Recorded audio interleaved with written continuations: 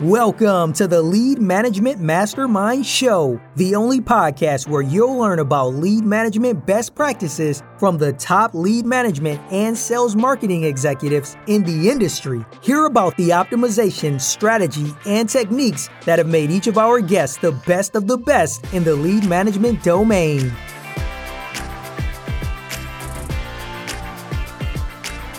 Live from the headquarters of SDP Solutions, here's your host, Scott Payne.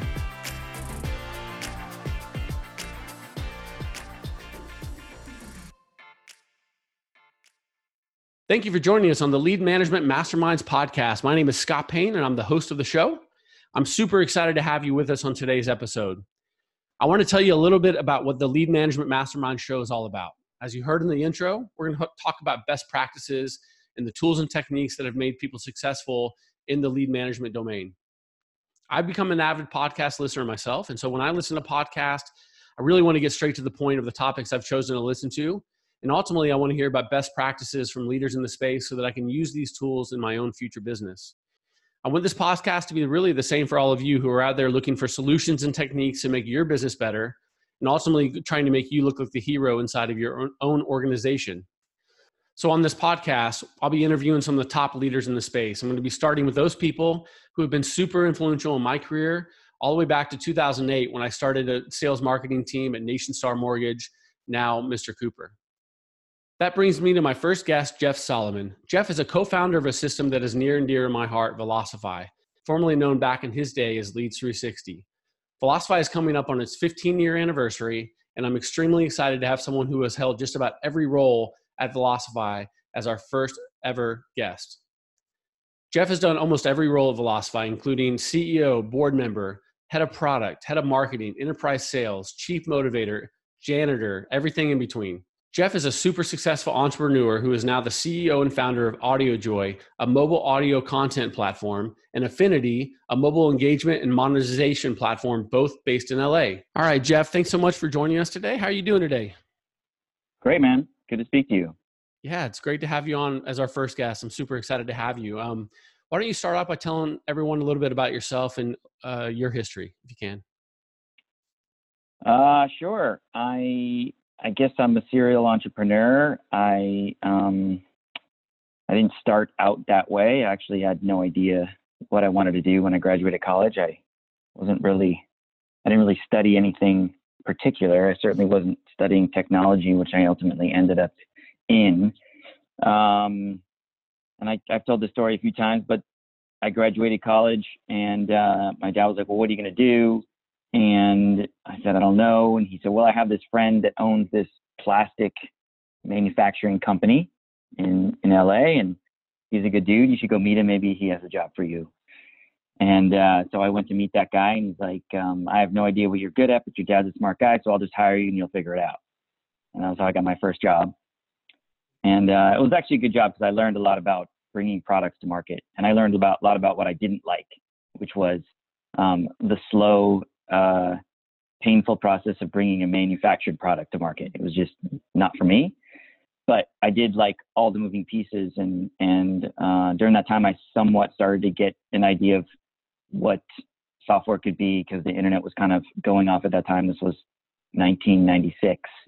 And that led me ultimately to learning about software and getting into that space. And I started my first company a couple of years later and with a bunch of friends who ultimately, a couple of those people one of those people was a co-founder with in Velocify.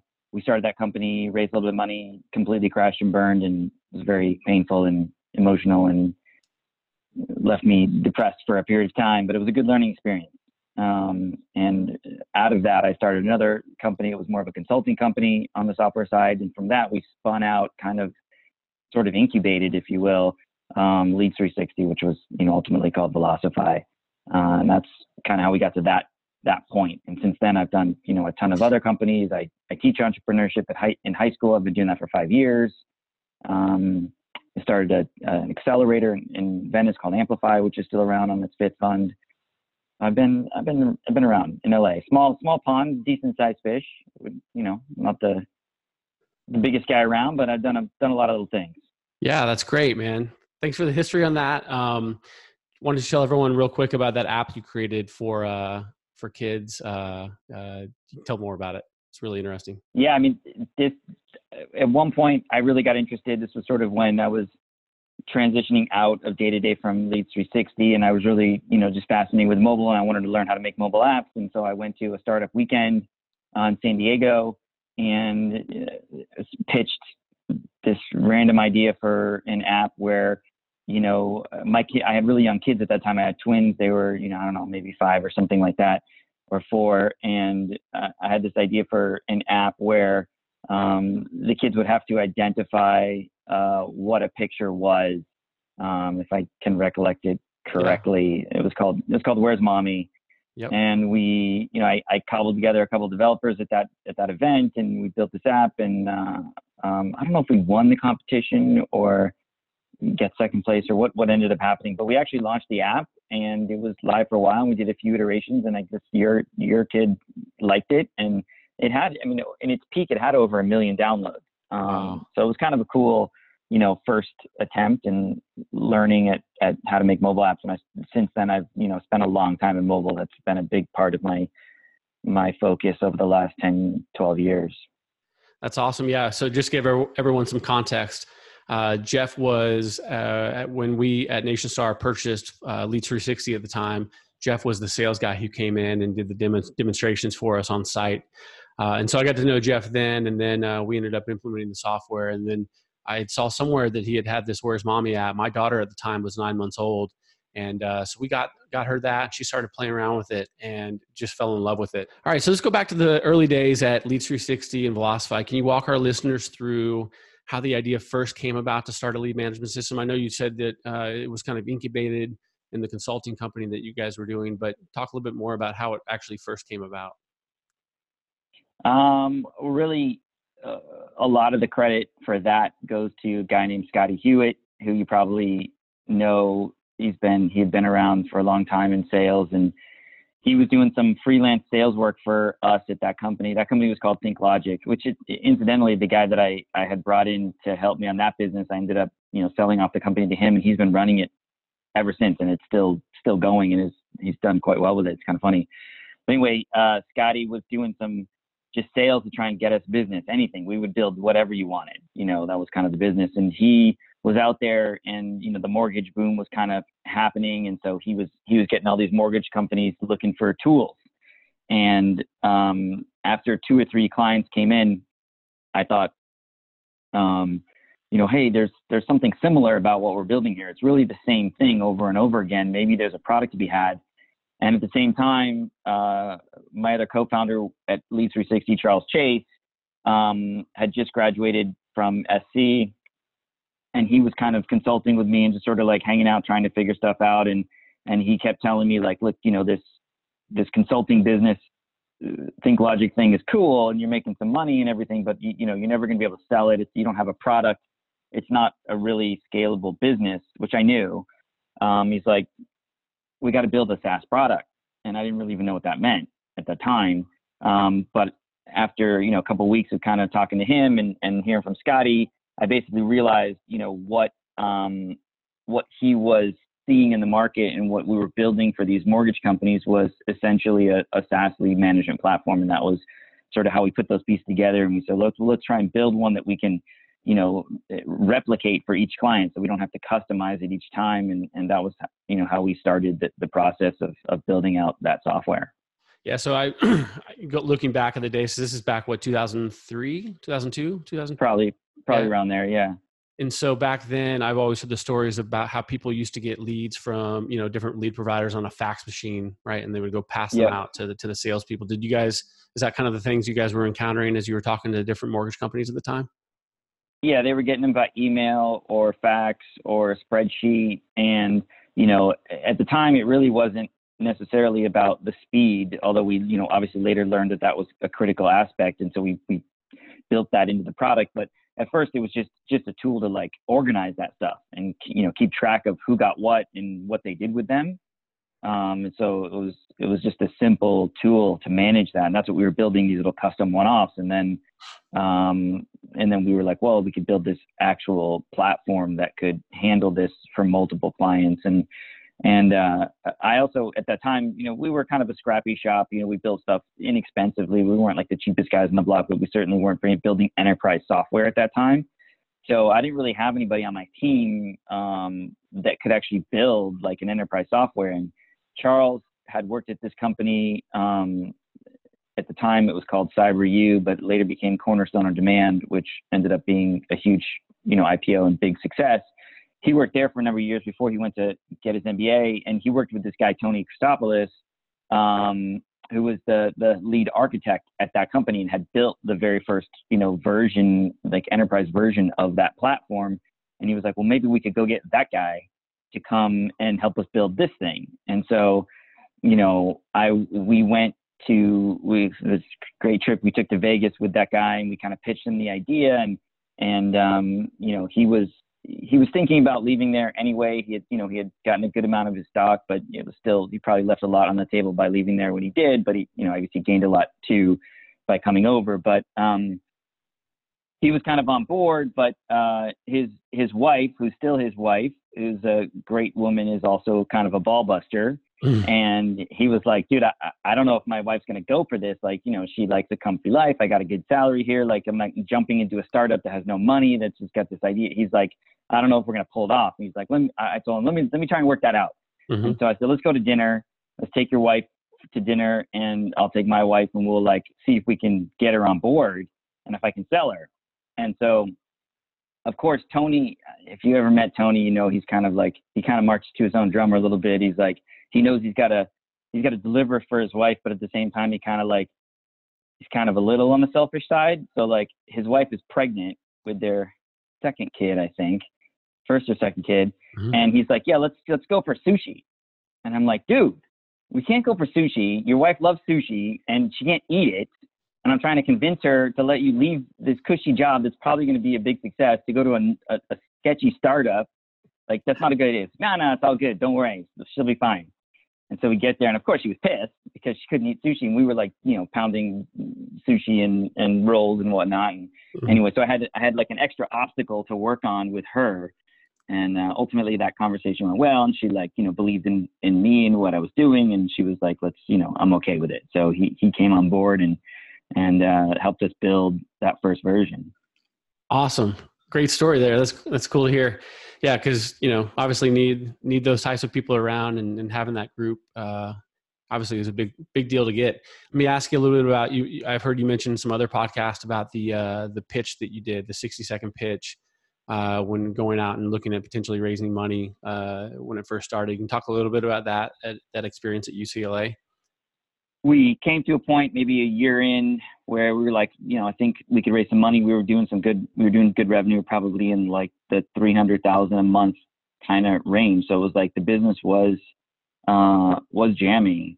And I was like, I think we should raise some money. And at that time, like, the whole venture community was nascent in Los Angeles. It wasn't like it is now, where there's a ton of venture investors, there's a bunch of seed funds, there's a lot of angels, there's incubators, there's accelerators, there's like a whole ecosystem that didn't exist back then.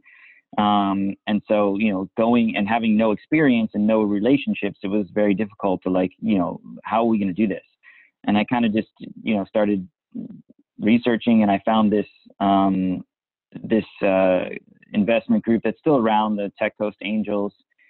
And I went and pitched them, and they liked it. They're not very, they're pretty conservative guys. And so they weren't ready to write checks, but they were like, well, we have this fast pitch competition at Anderson coming up at UCLA, and, you should enter. And I was like, okay. So I was telling someone the story last night as I was thinking about this podcast this morning. And I remember we had like a session with these guys before the event to go over the rules and like, practice and like get clear on what we were doing. And there was like 20 people in that meeting. And they said, listen, it's going to be 60 seconds. And at 60 seconds, the mic is going to turn off. So like, people will not be able to hear you. So you need to finish your pitch within 60 seconds. It's very clear.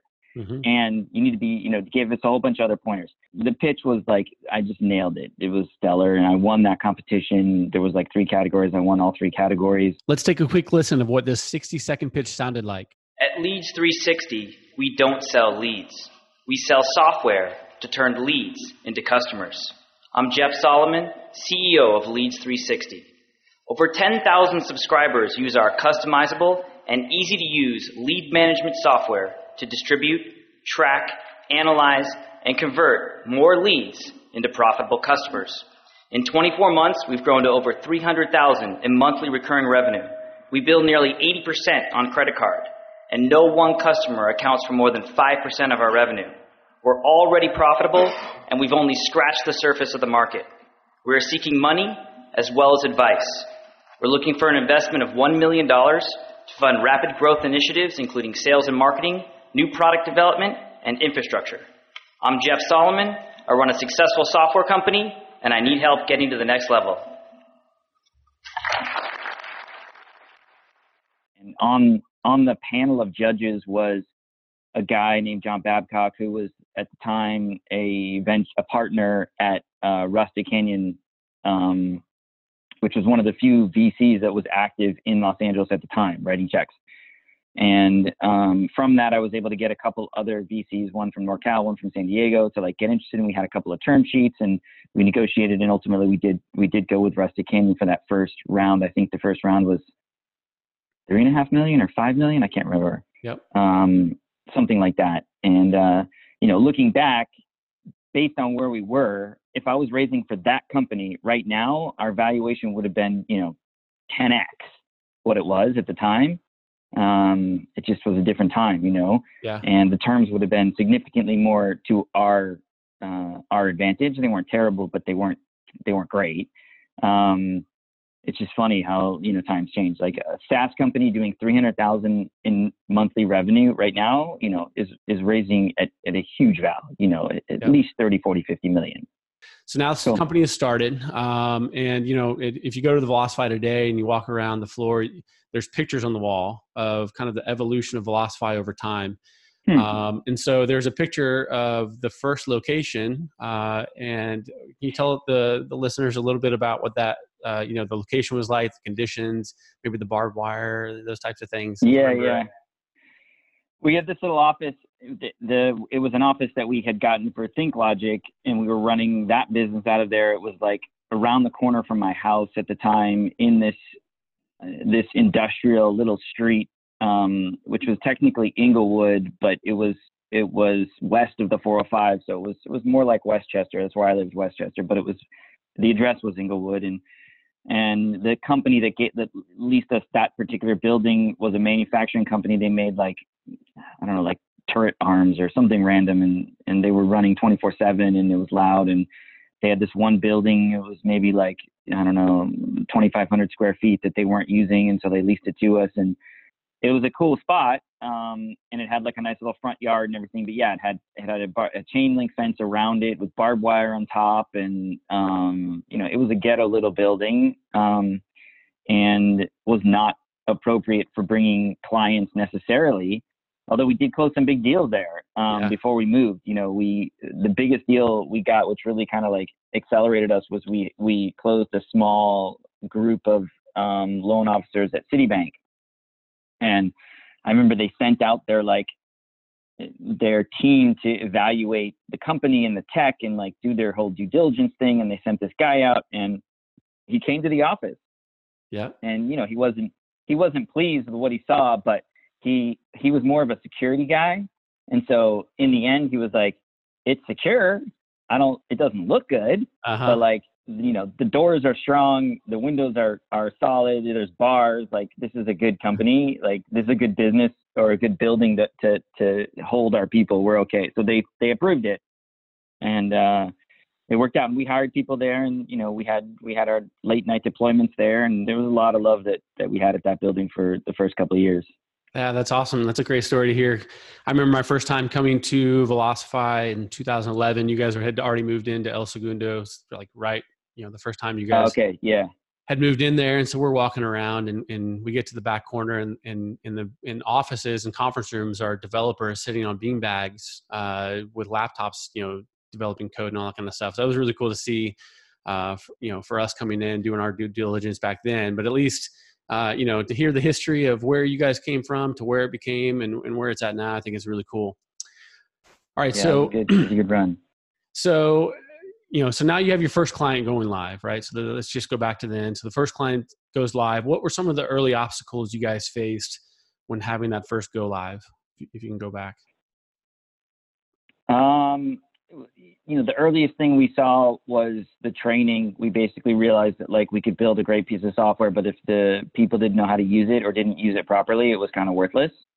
And so we very early on realized that there was going to be a cost to operate the business in having, talented people that are essentially training and onboarding and constantly helping these clients get the best from the platform.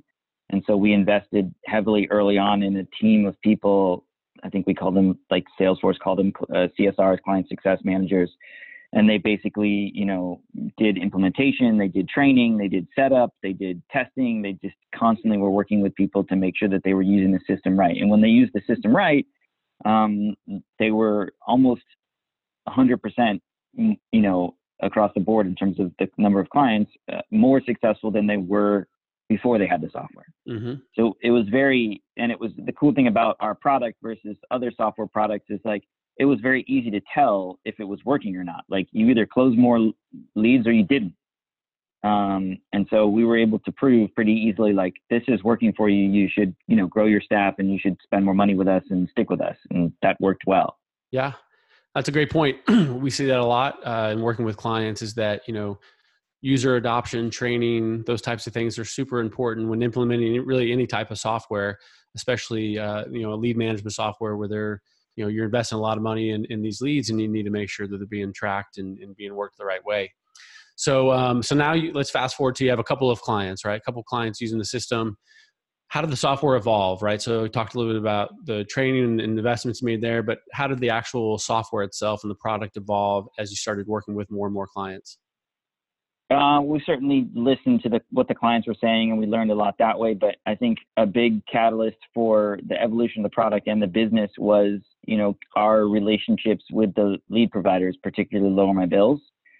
So we got hooked up with them because our clients were using those companies, LendingTree, Lower My Bills, NextTag, all these different guys to get leads. But Lower My Bills was really progressive, and Matt Coughlin, who was the founder of that company, was trying to figure out how to sell more leads and get people to stick. And he had a real issue with retention because, these mortgage companies would buy $20,000 worth of leads. They wouldn't be effective with those leads. And then they would call up their sales rep at LMB and say, these leads suck, I'm out.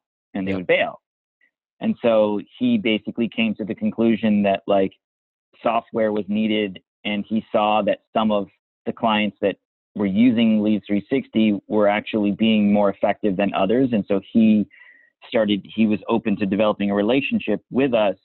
And that was a key relationship for us because one, we got a lot of referrals out of it and we started to capitalize on that across all the lead providers, but Lower My Bills just, would very often send us referrals.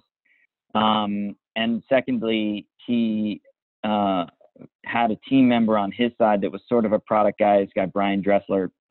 And that guy was basically tasked with working with us to try and, improve the product to the needs of Lower My Bills and Lower My Bills clients. So that included everything from how do we get leads from Lower My Bills in real time, posting leads into the system. How do we make sure that leads get distributed to the right people? How do we make sure that we track that they got called? So all the things that they saw were breaking down from their clients, they said, we need to build, ways to solve that. And so we had a direct feed of what to build next. And, we worked with Brian and a bunch of mutual clients, and the product evolved very rapidly because of that relationship. Yeah, that's great. That's a great point. If you look back to what are some of the products and features that you felt put Velocify on the map, right? Because I don't know what solutions were around back then as technology was being built out, but what do you feel was kind of the big kind of turning point, if you will, with the software to really go after some of the bigger clients and to really start expanding more into the mortgage space?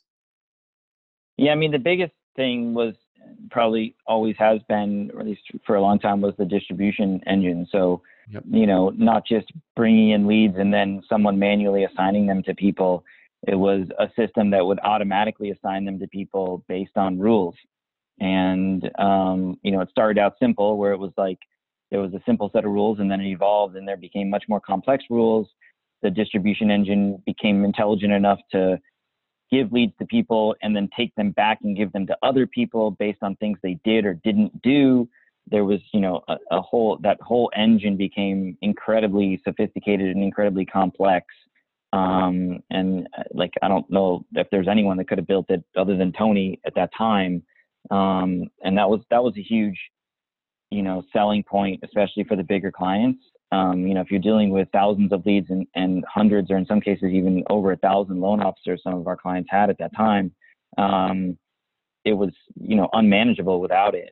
So that was a big piece. And then the other thing that we did that really was Brian Dressler's suggestion was, I can't remember what we called them. Essentially, it was a way to track, the event that you did. I think we called them actions. Is that what it's called in the software? Yeah, actions. So, the action was basically like, I called and left a message, or I called and no answer, or whatever. You could customize the actions. But the key to that tool was that by taking that action, it triggered off a bunch of other stuff.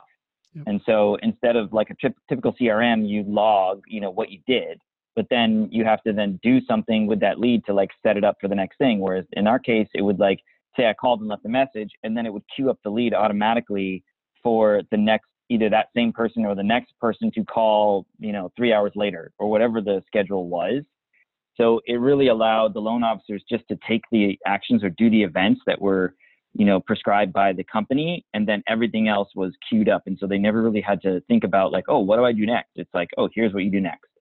And that became a big like core component of the platform, is like really trying to, simplify the day-to-day for a loan officer in terms of getting a hold of these leads. Once they were on the phone and like trying to close a deal, it was sort of, their style, their sales effort and all that. But to get them on the phone, which was the key first big step, in closing a lead, that was what the tool did. Yeah, that's great. Status and actions are definitely a game changer. Yep. Yeah. Let the user take the action of simply, what did you do? So easy. We used to have, I was just from side of the story. Every time we would release, there's a lot more tools for releasing software these days, and it's a lot simpler. But like at that time, it was a late night. Like we had to push up code, and then, the way the database was built, we had to run these like complex scripts to update the database for every client. And, at the peak of the business, we had, a couple thousand clients. So it was like a couple thousand databases that need to be updated. So it was like a 4-hour, 5-hour process to get this released, and we had to QA it. And so we had these QA databases that had like test and dummy data in it. And, we had made a bunch of actions and statuses that were silly. And the one that and it would pop up in a database from time to time. We had this one where someone had put in a action called kick dog. And so you pull that action and it does all this stuff, but everybody would crack up that night. It was like 1 a.m, we're testing a thing and someone's like, oh, I just kicked dog. And everybody would crack up. Yeah, they were fun nights. Like, my wife would make us, a huge thing of spaghetti meatballs, or she would make lasagna or some sort of dinner. She'd bring it at like 10 or 8 or 9, and we'd eat dinner. And then at that time, Tony would be deploying to all these databases, and we'd wait 2 or 3 hours. We'd play games. We'd like screw around. And then by like, 11 or 12, we'd start QAing. And then by like 1 or 2, we'd be done and we'd go home. And if it worked, occasionally it didn't work and you have to roll back. But we did those nights a lot. It was like, that was a key component to the culture of the business, which I think is one of the reasons why it was so successful, is because, the people that worked there, like we were so close. Yeah. So we were so focused and close. It was cool. Yeah. It's always been a great culture and definitely started there. So let's go back to like 2010. I want to say it was 2010. You guys added the Dial IQ feature into the system. And to me, I felt like this was kind of took the system to the next level. It really became appealing to larger enterprise clients like NationStar at the time. Can you talk a little bit about how that came about and, where this all came from to include that piece into the system? Yeah, well, we had for a while this like click to call thing, which was very basic. It just showed the phone number you could click and it would call, and that was a very limited function. But we had thought about integrating dialer technology, either partnering or building, and we spent a while. And I had a product manager. I had tasked her with like doing research and figuring out, what we could build, how we could build it, and she did a bunch of stuff, and she and I kind of came to the conclusion that we needed X, Y, and Z features for our first version. And I did some research on companies that could handle the telephony part, and we stumbled upon this company that no one knew about at that time, called Twilio. Wow. And I flew up to San Francisco to meet Jeff Lawson, and he had just started this company. He had next to no clients. I remember spending the day with him, and he was telling me about, how he started this company and he wanted to do this stuff. And we were way bigger than Twilio at that time. Like we were bigger than them. Wow. And they needed some big cornerstone clients. And so they were, very interested in working with us. We were confident that we could generate a ton of minutes for them, which is how they made money. And so, we basically built our first version on top of their platform while they were building their platform. We were helping them define how their system would work. So we, there was a period where for a while we were by far their largest client, long before Uber and any of these guys. And I think back, I should have told Jeff, in hindsight, I should have said at that time, I should have said, hey, why don't we swap stock? I'll give you 5% of the stock of our company. Give me 5% of the stock of your company, and get into bed a little bit. And I'm pretty sure he would have done it. And that would have been a huge windfall for me and, Velocify had we done that. Yeah. That would have been a nice one. But interestingly, we came to this point where I and the product manager was like, we have to build this. And it was a big investment, right? And we were banking on this company, Twilio, which we didn't know was going to do as well as it did. And so there was a lot of pushback. And I remember being in a board meeting, telling them we got to do this. And they were kind of like, no, they were like, no, we're not going to do this. And at that time I didn't have nearly the same control that I did the company in the early days. We just didn't make our own decisions. The board had quite a bit of control. And so it was something where they needed to be really sold. And I remember talking to Nick, who I had hired, and later he became CEO after I left. And, I was like, dude, we got to do this. And he's like, I'm sort of behind you, but you gotta like sell it.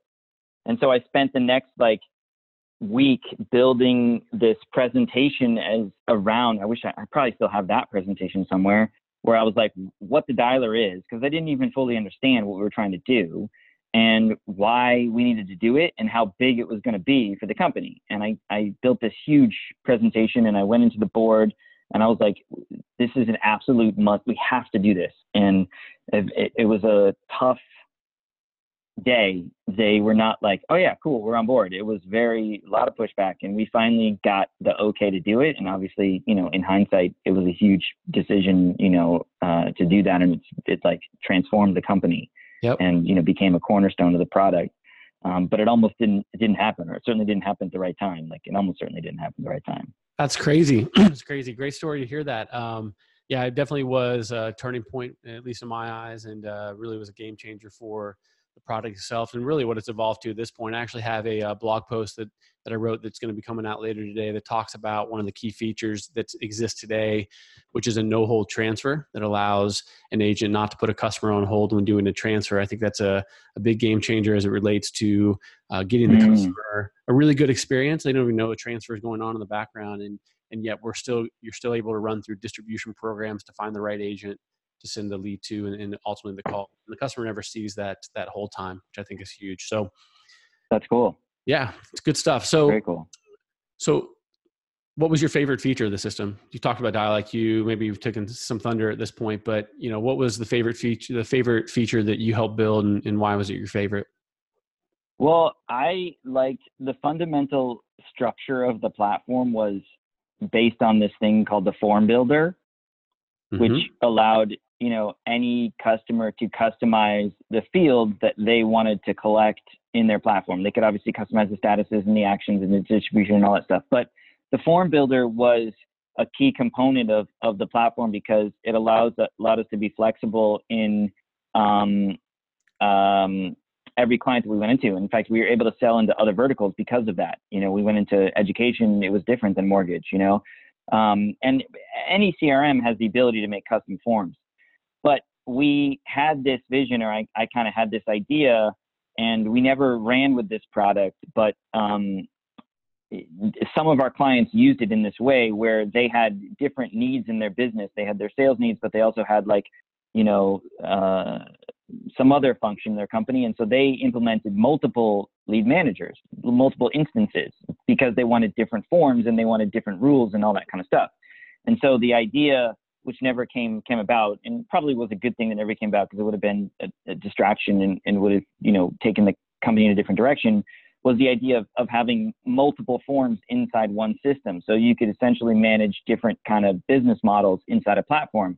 And we never did it. We did scope it quite a bit. But what was interesting is that need I saw throughout my career after that, being something that was needed in CRM in general. And there was a company, maybe 4 or 5 years later after I left, so maybe like 2012 or 13 or something like that, called Relate IQ. And Relate IQ was a CRM product that had this concept of, they didn't call it forms, but they had the same concept where you could have multiple forms for different purposes, and it would all tie into the whole CRM.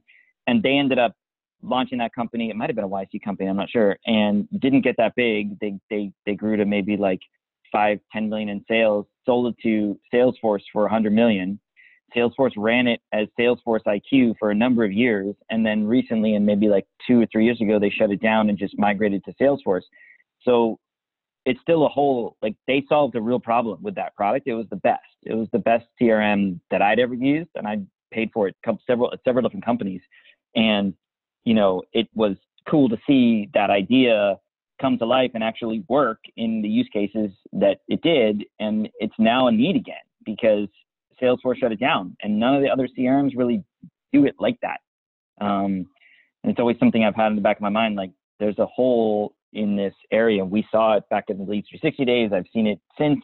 And I don't know why Salesforce got rid of it. But it was a great, component to the platform that I always really had a lot of love for because of that capability. Awesome. Cool story there. So jump back to kind of the functionality of the system and how it relates to user. I think a lot of the listeners would say that user adoption is always one of the biggest obstacles when launching a new product like Velocify or a lead management system. If you go back to like the early days, what were some of the techniques? You talked about, hiring trainer, doing some more training up front, but what were some of the techniques that you remember going through of trying to get users who were stuck in their old ways of always, kind of doing it the way they always have? Well, we came up with this idea of what we called best practice templates. And so we essentially pre-built these templates that had the form, the actions, the statuses, the distribution rules, the drip emails, everything was built out based on your vertical or your type of business. And so maybe we had a couple for mortgage, or maybe there was one for mortgage and one for different categories, but it was built around what we saw worked generally the best for most companies. And we had a lot of data to support that worked. And so what we did, especially with the smaller companies, but even some cases on the bigger companies, we said, look, we're going to start you with the best practice template and we're going to lock it down. You cannot mess with it. This is what you do. If you get good with this, then we'll unlock it and you can customize it. Because what we found is that if we gave someone a blank slate and said, have fun, and even if we helped them, they hung themselves. They would get too crazy with how flexible the system was, and it was a mess. And so we stopped letting people do that initially and started telling them what to do. And then from there, fine tuning it when they got good and it got even better. But we found that, like, you know, for 99 out of 100 clients, if all they did was use the best practice template and never did anything else, they would be exponentially more effective than they were before they had us. And that became, a key cornerstone of how we launched the product. And it also helped us scale, because it was very, very difficult to go into a client and spend a week and 100 hours customizing the product for them and then falling on their face. So it was a lose-lose. And so this helped us ensure that they were successful, and it was simple to set up because it was preset. It was fixed. There was, we knew exactly how it was going to work and look, and we could train on that very, very efficiently. It was a genius concept.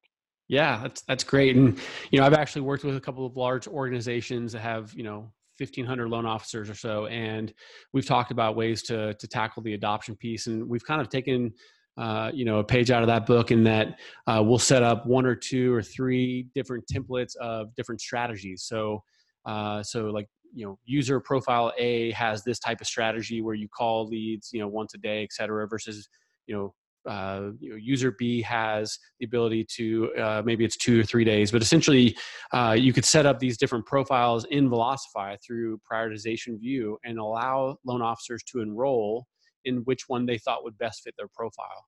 So it was a way to kind of use that best practice template, but use it, across an organization to hopefully get user adoption, to find someone to kind of fit their profile versus trying to fit into one kind of mold. Yeah, that's a great way to use it. That's a really smart way to use it, because everybody is a little bit different. And even if you give them a good template, it doesn't necessarily mean they're gonna match with that. So tailoring it a little bit to the sales guys themselves is a great call. Awesome. So I was talking to some of my close colleagues, telling them, kind of shared with them the news of who my first guest was. And one of the questions that came up was, I wanted to know, in 2008-ish, when the mortgage collapse was happening, well, what was what was it like at Velocify at the time? It was scary. I mean, we definitely nearly went out of business. In between 2008 and 2009, we essentially cycled through 100% of our mortgage clients, meaning 100% went out of business or left or went to zero loan officers. And we backfilled with new companies too, but the net loss in mortgage was significant. And at that time, we were not very diversified. We had a handful of insurance clients, but minimal, and no education clients.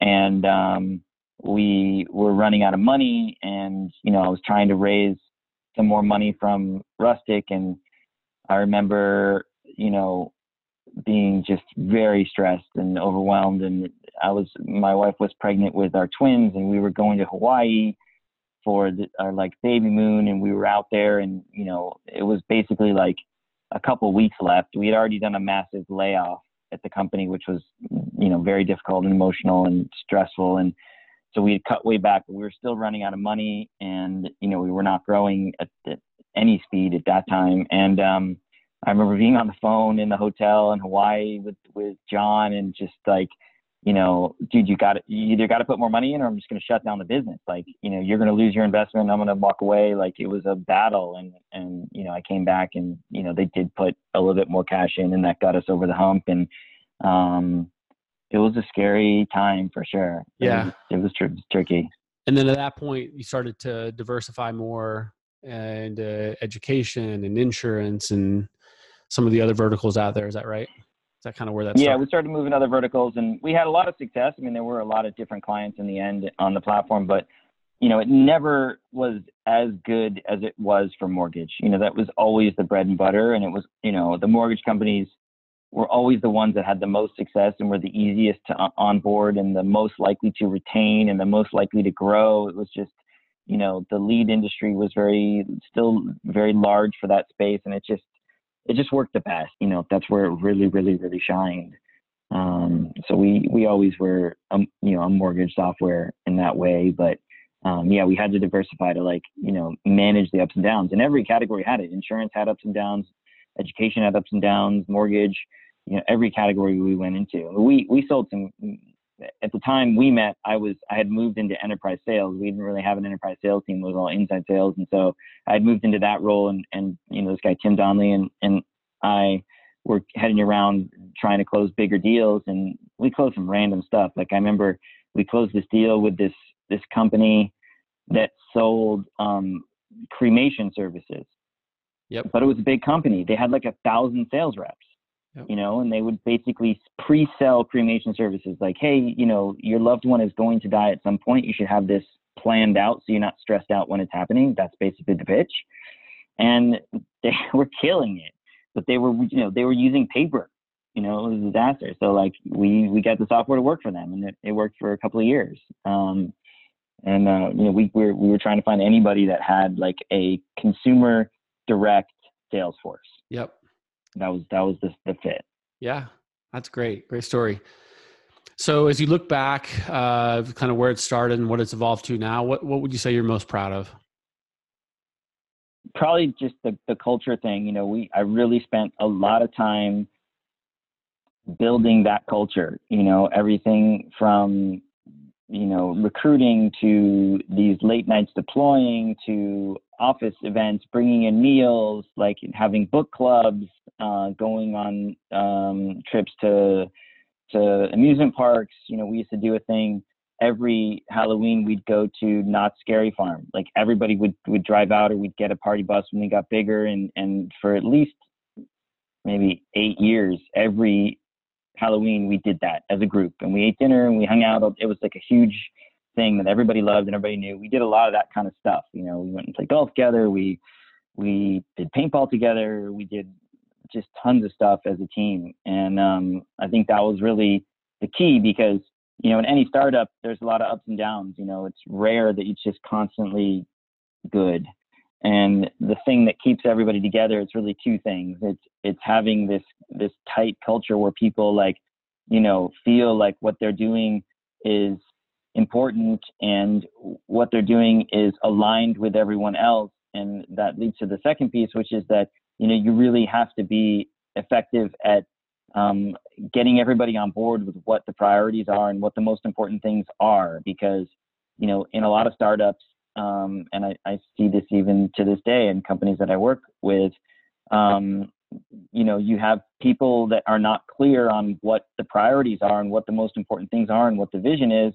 And so they're working, in silos, and one person's building one thing and then wondering why this other person is working on this thing that kind of has nothing to do with the thing they're working on. They're like, well, why should I work on this thing if that person is doing that other thing? And that might be cool, but like, that's not what I was told is the most important thing. So why are we doing that? And, really spent a lot of time to try and make sure that everybody knew what we were doing, and they did. And they felt like anything they were working on, anyone else that was doing something was complementing that. So if it was a piece of software, somebody was working on, the documentation to onboard that new person, right? Because the thing about a company in general, but especially in a startup, there's a misconception that like, if all you have to do is build it, right? Especially in software companies, right? We got to get the tech team to build this thing. But the truth is, building it doesn't mean it's going to work. There's a lot of other pieces, right? It could be someone's got to write training materials. Somebody's got to onboard clients. Somebody has to go sell those clients. Somebody has to enter data in the system. Somebody has to configure it. Somebody has to write, help materials. Like there's all kinds of things that need to happen to make that product come to life. And if everybody's not working on those other things simultaneously, you get to the point where your product's out and ready, and you're like, well, we can't launch this because nobody wrote any training materials. We can't launch this because nobody updated the website with that piece of information.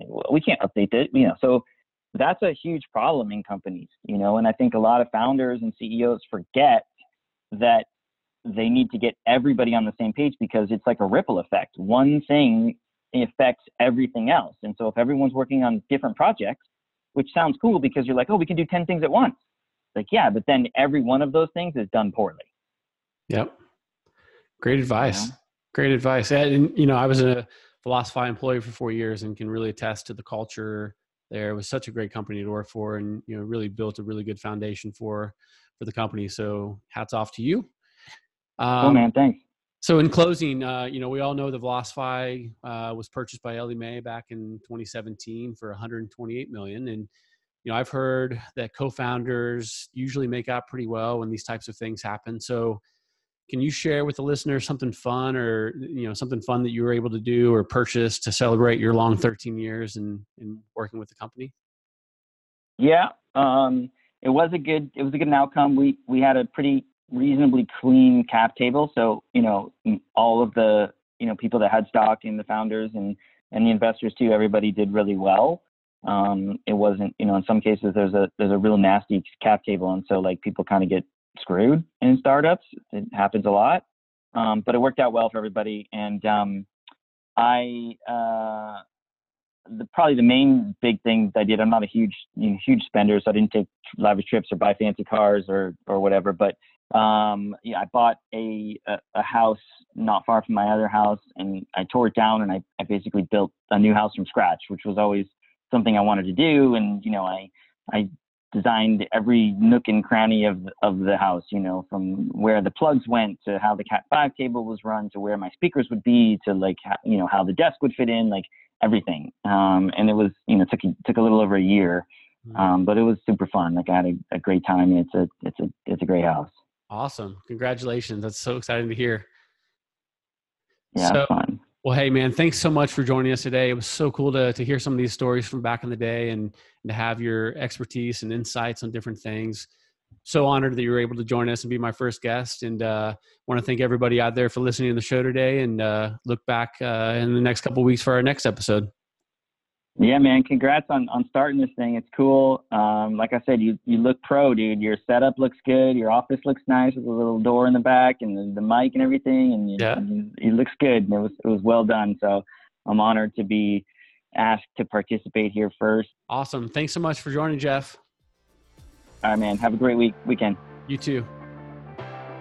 Thank you for joining us on this episode of the Lead Management Masterminds podcast. Today's episode is presented by SDP Solutions, your one-stop shop for all things lead management, strategy, and optimization. Please visit us at www.sdp-solutions.com. If you enjoyed today's episode, be sure to subscribe and leave us a 5-star rating and review on Apple Podcasts or your favorite podcast site.